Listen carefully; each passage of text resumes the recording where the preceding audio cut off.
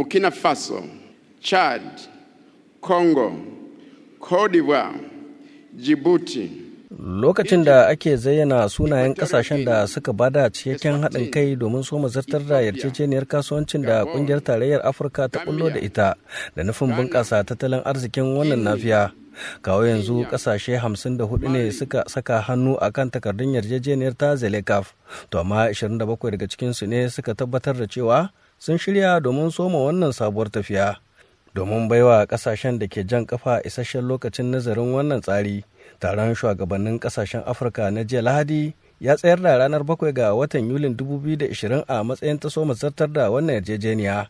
Malam Kalla Hankurau shine ministan harkokin wajen jamhuriyar Nijar. Kun ji an ce ƙasa yau 54 cikin 55 sun yi na'am sun yi sun sa hannu, to ai sai mu ce alhamdulillah, ba kullum ake samun haka ba, balle ga wani irin yarjejeniya wadda sai mutum ya yi kwankwanto kwarai shiga wasu abubuwa harkar kasuwanci cikin duniya.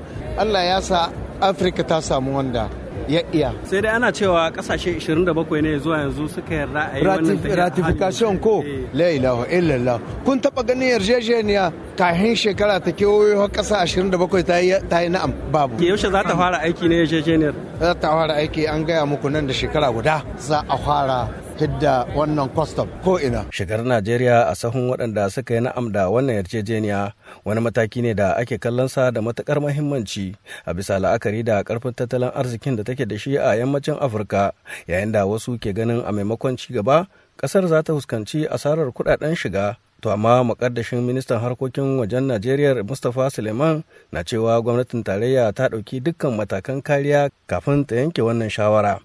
An yi bincike akan wannan abu, kuma an yi nazari kwarai da gaske, kuma an yi shawara da mutanen da abin ya shafa. Sun nuna cewa za a iya shiga, kuma idan aka shiga akwai abubuwa na musamman da mutanen Najeriya za su karu da shi, musamman idan ka duba cewa mu ne muke da yawan mutane, mu ne muke da kasuwa wacce take babba, mu ne kuma muke da mutane waɗanda suke da ƙoƙari da himma wajen harkokin cinikayya. Akwai matakai na kariya da aka ce za a sa a ƙasa.